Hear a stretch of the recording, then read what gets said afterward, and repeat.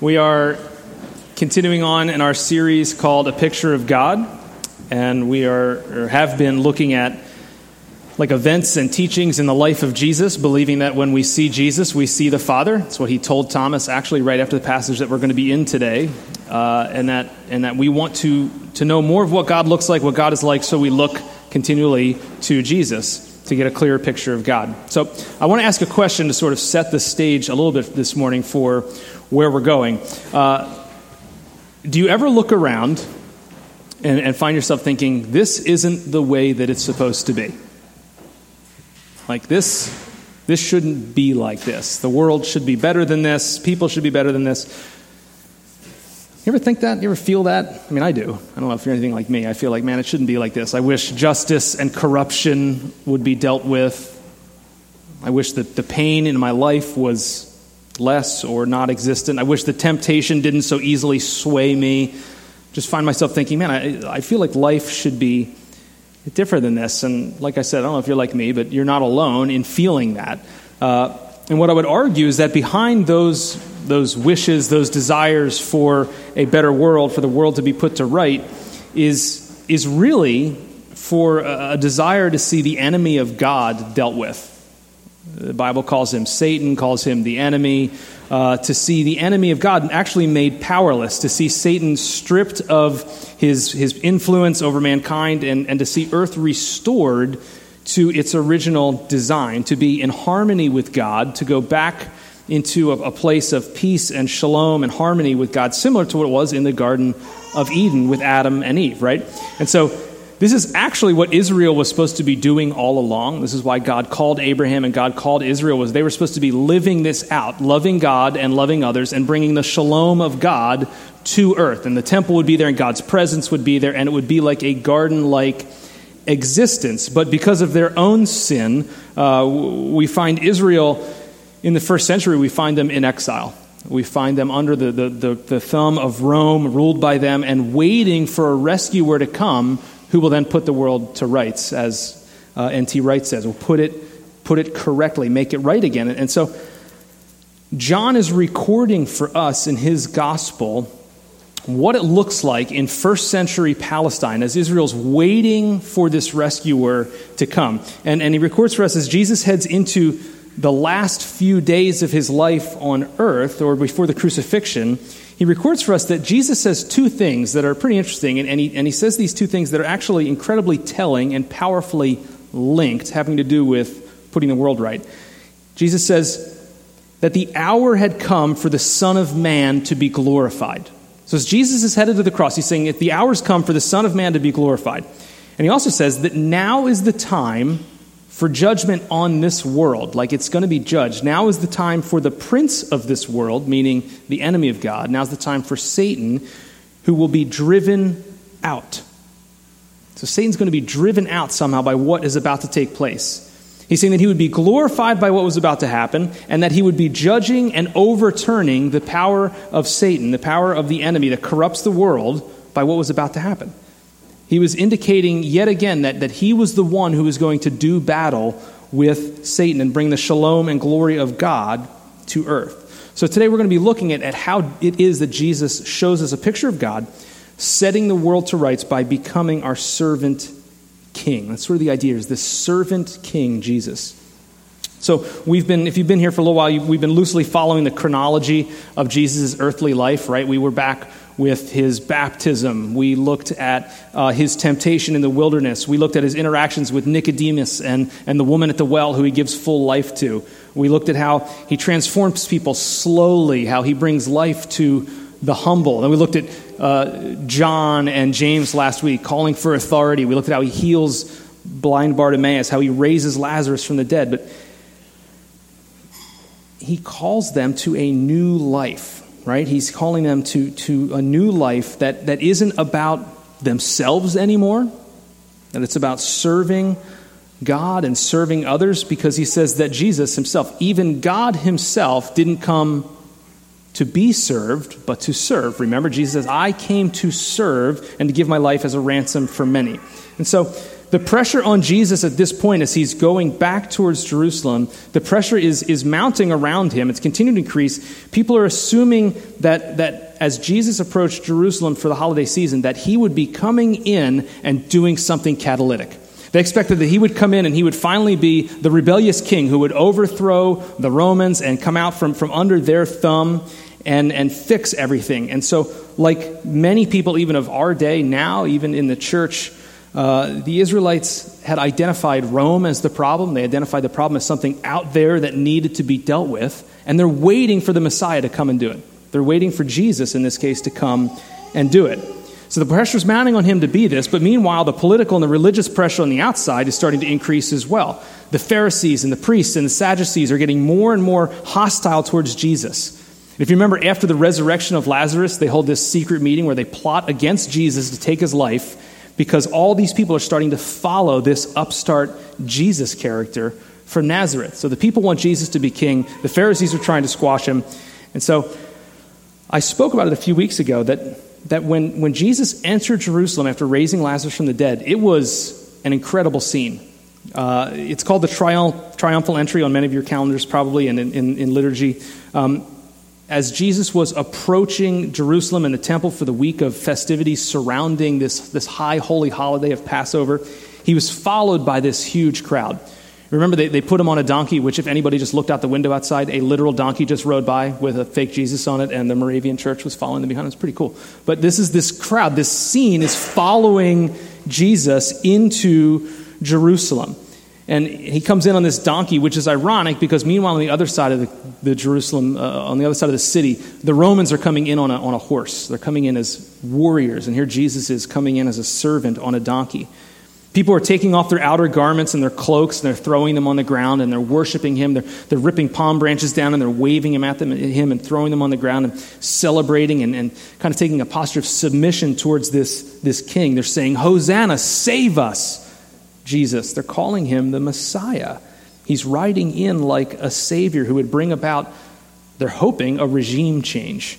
And only little pun intended, they want to see Israel made great again, right? Like this is what they're waiting for, that the outside nation to be done away with and be brought back to their glory days. And I was thinking, I don't know if any of you are baseball fans. I try not to use too many sports analogies to bore some of you who aren't, but if you've been paying attention to the news or into baseball, you know that the Phillies over the last couple years, about 10 years ago, they won the World Series. They're at the top. Everything's great. And then there was just this steady decline over the last 10 years while they've been waiting to rebuild and waiting for things to happen.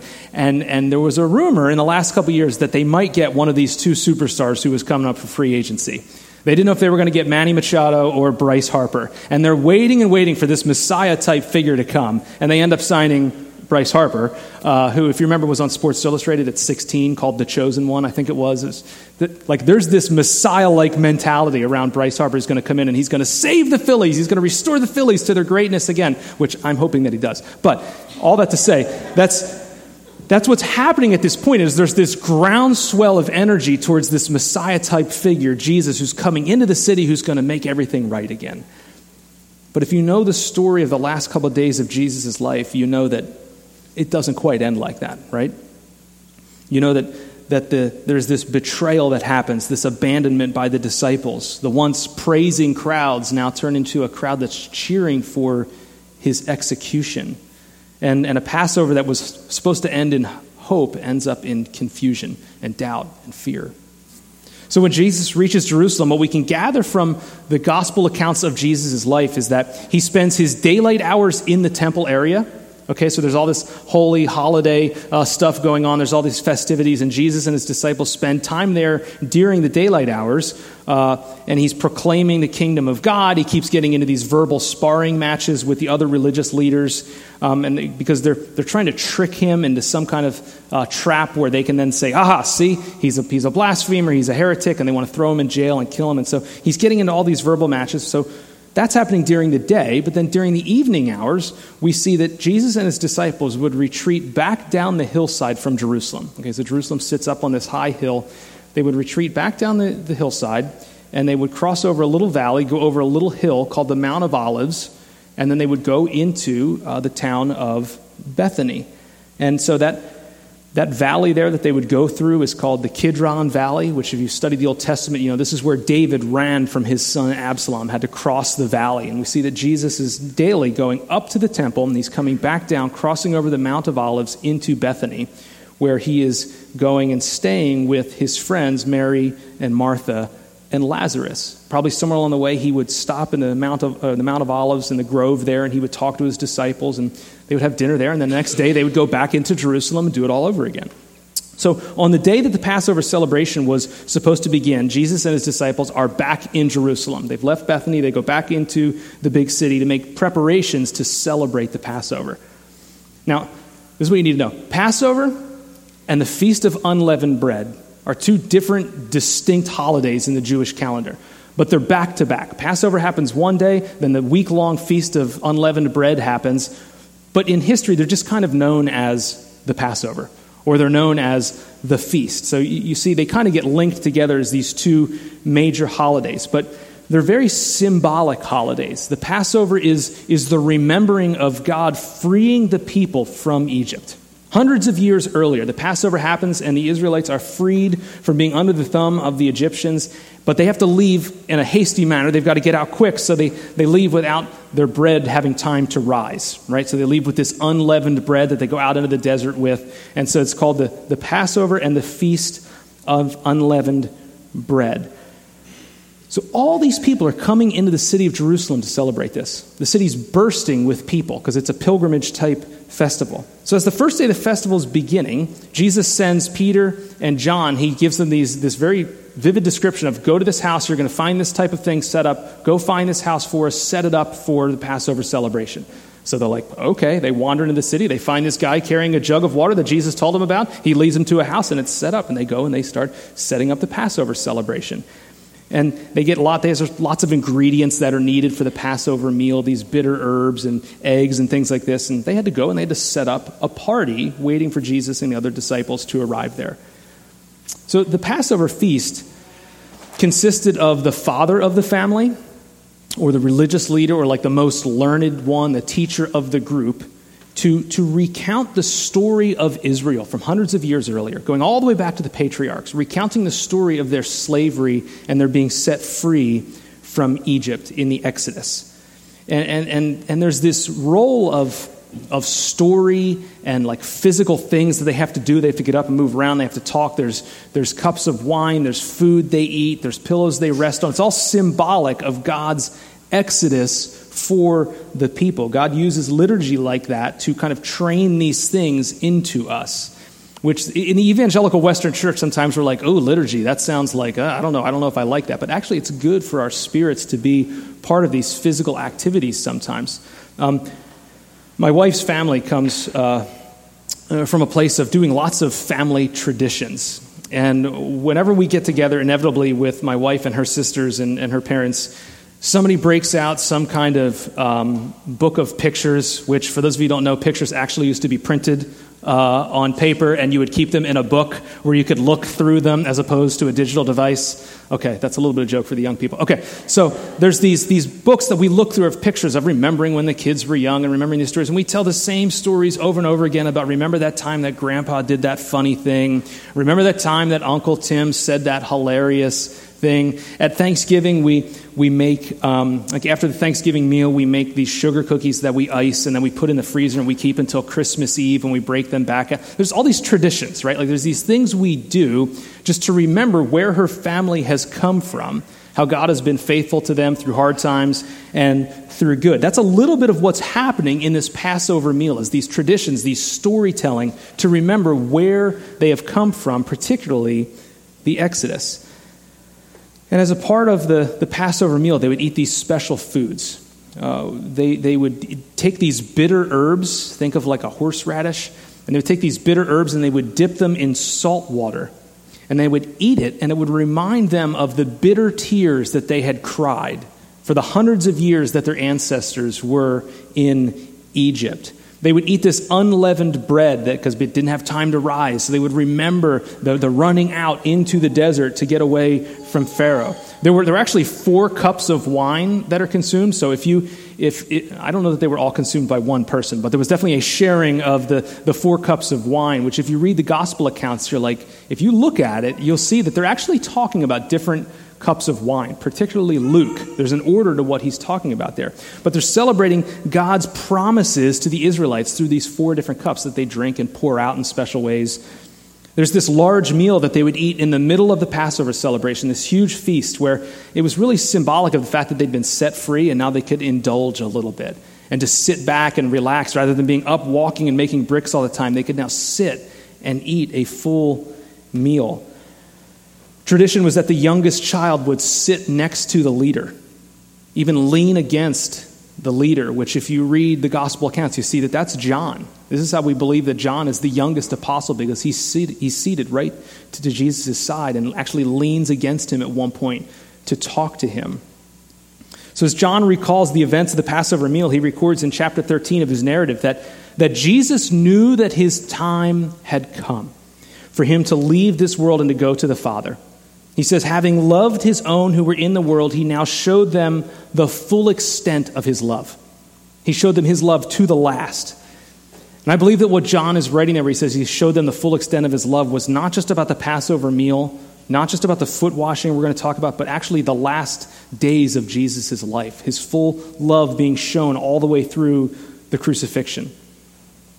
So during the Passover the celebration, there's this time just before the full meal that the participants are required to wash their hands again. There's this cleansing that needs to happen before they take on this full meal. And I believe that it was at this juncture is when Jesus rises from the seated position. And he takes off his outer garments.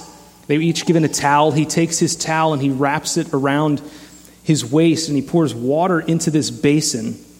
And he begins one by one washing the feet of the disciples. Not just their hands, but washing their feet. Listen to what John says. John says that Jesus knew that the Father had put all things under his power and that he had come from God and was returning to God. So, in light of this, he gets up from the meal and starts washing their feet. Do you hear that? Jesus knew. He knew the power that he had. So he in turn washes their feet. He knew he had come from God and he's going back to God. So he gets up from the table to wash their feet. It's fascinating to me. God showing the full extent of his love towards his own by serving them in a slave-like way. Jesus, the humble servant, nearly naked, bowing down, honoring and serving these men. Like, can you imagine your boss doing this? Can you imagine your CEO doing this? Can you imagine your teacher doing this? Can you imagine any of our U.S. presidents, not just the current one, any of our U.S. presidents doing this kind of servitude towards the people around them? Like, our elite leaders don't open their own doors for rooms, for cars. They don't pull their own chairs out when they go to dinner, like, let alone clean people's feet. This is a radically upside-down kingdom that Jesus is initiating. Friends, remember with me, though, what Jesus said was about to happen. These two things, that he would be glorified through what was about to happen, and that Satan would be judged and kicked out, that his power would be removed by these things that were going to happen. So Jesus has all authority in the world. He made the cosmos. He speaks the stars into being. He upholds everything. He knows the hairs on your head, and he knows the thoughts in your mind. But to overcome Satan and glorify God, he becomes a servant washing the feet of the disciples.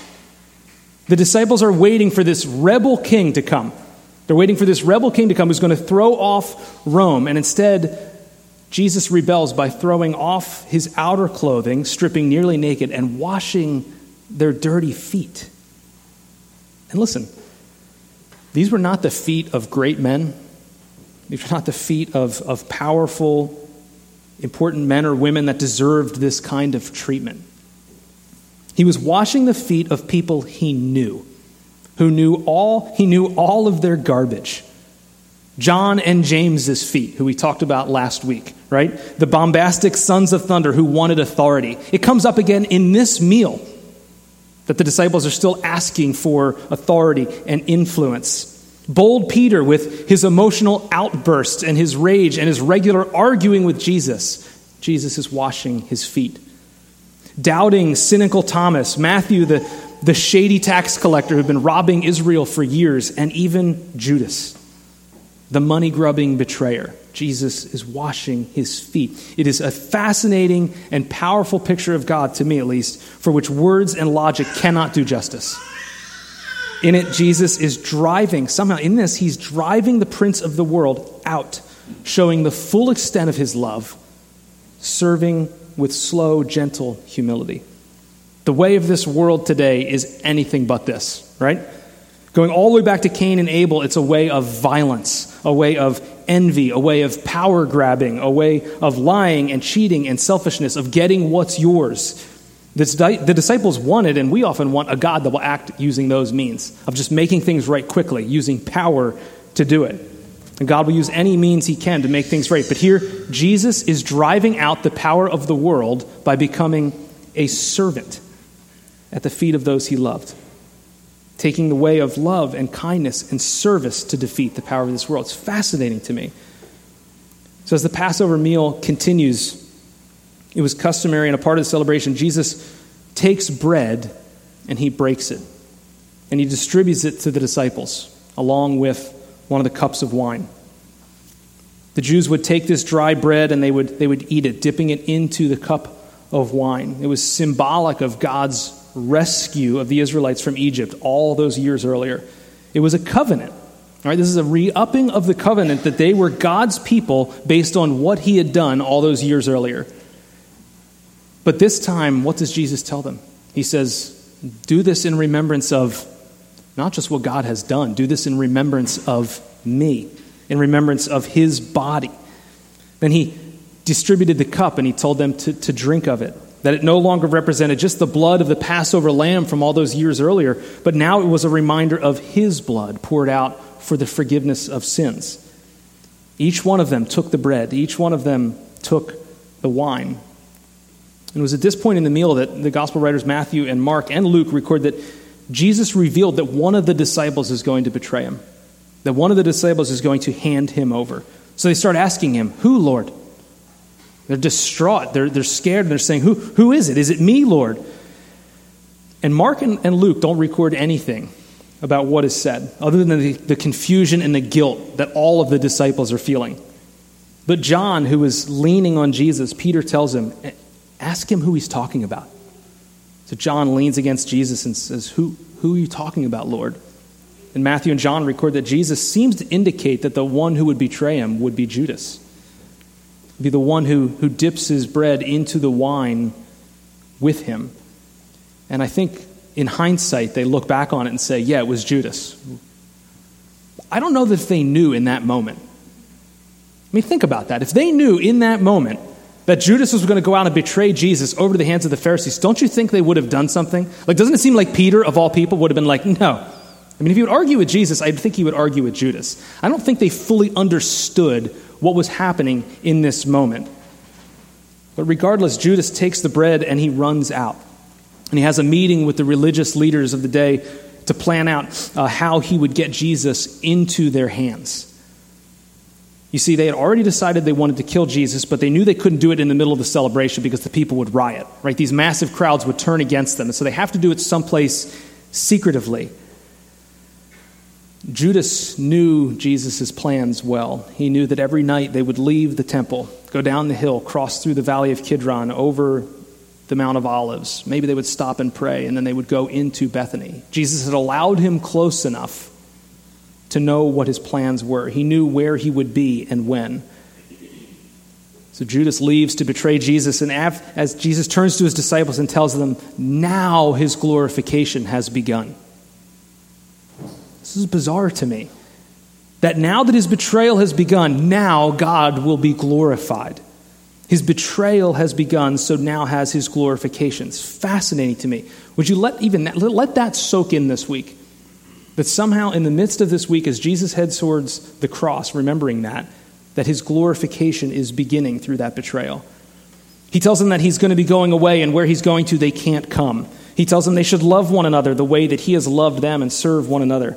So Peter asks him where he's going. He says, Lord, where are you going? And Jesus says, where I'm going, you can't follow, but you will later. Peter, you will follow me later. Peter says, Lord, why can't I follow you? I would do anything for you. I would lay down my life for you. Jesus. And Jesus says, will you really lay down your life for me? I tell you the truth, before the rooster crows, you'll betray me, you'll deny me 3 times before the morning. Have you ever been betrayed? You ever felt the sting of that? Have you ever betrayed anyone else and know the guilt that comes along with that? Has a loved one or a spouse or a coworker ever cheated you, cheated on you, lied about you, stabbed you in the back? Has someone who's supposed to be your friend and your supporter suddenly turned and said, I don't really know him? I remember that feeling from high school, right? Maybe some of you experienced that in your adult life. It's a terrible feeling. Yet here Jesus is, washing their feet, showing those who were his own the full extent of his love. Judas, who would betray him. Peter, who would abandon him. The rest who would scatter. And yet he's washing their feet, serving them like a slave. This is a picture of our God, friends. John finishes this Passover narrative in chapter 18 of his gospel by saying this. At the end of the Passover, they would sing a hymn, they would pray. When he had finished praying, Jesus left with his disciples and crossed the Kidron Valley. On the other side, there was an olive grove, and he and his disciples went into it. Now Judas, who betrayed him, knew the place because Jesus had often met there with his disciples. So Judas came to the grove, guiding a detachment of soldiers and some officials from the chief priests and Pharisees. They were carrying torches, lanterns, and weapons. Picture this scene with me now. Jesus, knowing all that was going to happen to him, went out and asked them, who is it you want? Jesus of Nazareth, they replied. I am he, Jesus said. And Judas the traitor was standing there with them. When Jesus said, I am he, they drew back and fell to the ground. I don't know what happened in that moment, but you picture in Star Wars when there's suddenly that low bass and that rumble under the ground. It's like something happens in that moment that Jesus says, I am he, and they draw back and they fall down. Again, he asked them, who is it you want? And they said, Jesus of Nazareth. I told you that I am he, Jesus answered. If you were looking for me, then let these men go. This happened so that the words he had spoken would be fulfilled. He had said earlier, I have not lost one of those you gave me, Jesus said to the Father. I've not lost any of those that you've given me. These guys stumble back at his I am statement. Again, I believe John is drawing this connection to the God of the Old Testament, saying, I am he. He's clearly king and authoritative, yet he humbly offers himself up rather than losing any of his disciples. He puts himself forward and says, I'm the good shepherd. It's the good shepherd laying down his life for his disciples, for the ones he loves, showing the full extent of his love. He's fully servant, fully authoritative king, yet he's offering himself for them. We know that Peter goes on from there to deny knowing Jesus 3 times as the trial begins. The disciples scatter and abandon Jesus. John's following at a distance trying to see what's going to happen, and Jesus is dragged and beaten all the way through his trial, all the way through the Jews, through the Romans, up to the cross where God's glory is put on full display for the world to see. And in it, the powers of this world are judged and thrown out. The way of love modeled fully to the last by the servant king of Nazareth, Jesus. Friends, as we head into this week and remembering Good Friday and Easter, Jesus did not lose his life. We need to know this. Jesus did not lose his life. He gave it away. His power was not stripped from him. He gave it up freely, Paul says. He told his disciples that no one takes his life from him, but he has the authority to take it up, to lay it down, whatever he wants, and he lays it down willingly. He willingly chose into loving you and to loving me, to loving his own, to the very end by giving up his life and taking the results of the sin and death that we deserved upon himself. taking our dirtiness away by washing us clean. Paul says in Romans 8, in one of my favorite passages in all of Scripture, "Who shall separate us from the love of Christ? Shall trouble or hardship or persecution or famine or nakedness or danger or sword? No." He says, in all these things we are more than conquerors through him who loved us. For we are convinced that neither death nor life, neither angels nor demons, neither the present nor the future, nor any powers, neither height nor depth, nor anything else in all creation will be able to separate us from the love of God that is in Christ Jesus our Lord. He loves his own even to the last, to the full extent. Paul says the life we live now, we live by faith in this Jesus who loved us and gave himself up for us, the crucified servant king of the Jews. I want to take a minute and just pray. The team's going to come up and get ready for communion. Would you just pray with me? Just bow your heads.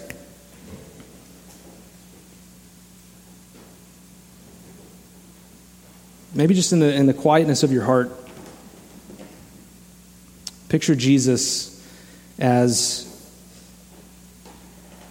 serving you by washing your feet.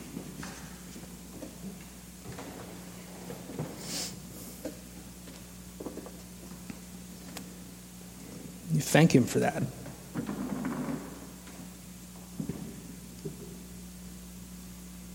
Picture him as authoritative king saying, "I am," and the power that comes along with that.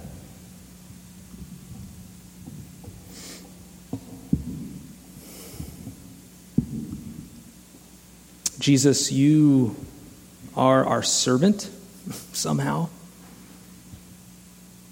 That's weird to even say out loud. You are our servant. You served us in the full extent of your love by washing us and by going to the cross on our behalf. Yet you are fully king, fully God, fully authoritative. You are the good shepherd who willingly laid down your life for us. Thank you. Let us remember that this week as we head towards Good Friday and Easter. Amen. Friends, we're going to take communion in just a couple minutes. But if we're honest with ourselves, we'd have to admit, if you're anything like me, we'd have to admit that we're more like Peter and Judas than we'd care to think, right? That we deny Jesus on a regular basis. We prefer the power of this world rather than the power of loving servanthood. I think part of the confusion that the disciples felt during the Last Supper by saying, who's going to do this, Lord? Who's going to do this? Was that they knew that they were all capable of this. It wasn't just Judas. They knew that they were all capable of this. They were all asking, am I going to betray you? And guess what? They all, like Judas, dipped bread into the wine. It wasn't just Judas. They are all betrayers, all deniers, all abandoners. Friends, today we gather at the table and we do the same thing. We dip the bread in the same way. Remember this same Jesus. We are all betrayers. We're all deniers. Paul says, but God demonstrates his own love for us in this, that while we were and are still sinners, Christ died for us. Christ died for you. He died for me. He demonstrates his own love for us in this, that while we were still living selfishly, he died for us. While we were still lusting after that woman that you shouldn't have been, he died for us. While you were still jealous of your neighbor, he died for us. When you were still lying at work or cheating at school, he died for us. When you're still thinking those things you shouldn't have been, when you're still having your full-on adult temper tantrum of rage this week, Jesus died for you. He died for me. So today we take the bread in remembrance of his body given up for us. We take the juice in remembrance of his blood poured out for the forgiveness of all of those sins that have happened, that are happening now, and will happen for the rest of our days. Let us celebrate that gospel today. That that the servant king has overcome the powers of this world and given us a new life now and forever. We're going to play some music in the background. I ask you to take a moment and contemplate communion, contemplate the bread, Jesus' body, the juice, his blood poured out for the forgiveness of sins. And when you're ready, feel free to go back and take communion. There's kind of two sides there. There is a gluten-free option there for those of you who might need that. And come back to your seats, sit down, contemplate some more, and then we're going to sing a new song together as well. That's sort of the kingship of Jesus. All right, so they're going to play quietly, and then we're going to take communion. So feel free to take it when you're ready. And if nobody's willing to go first, I will head back there in just a minute.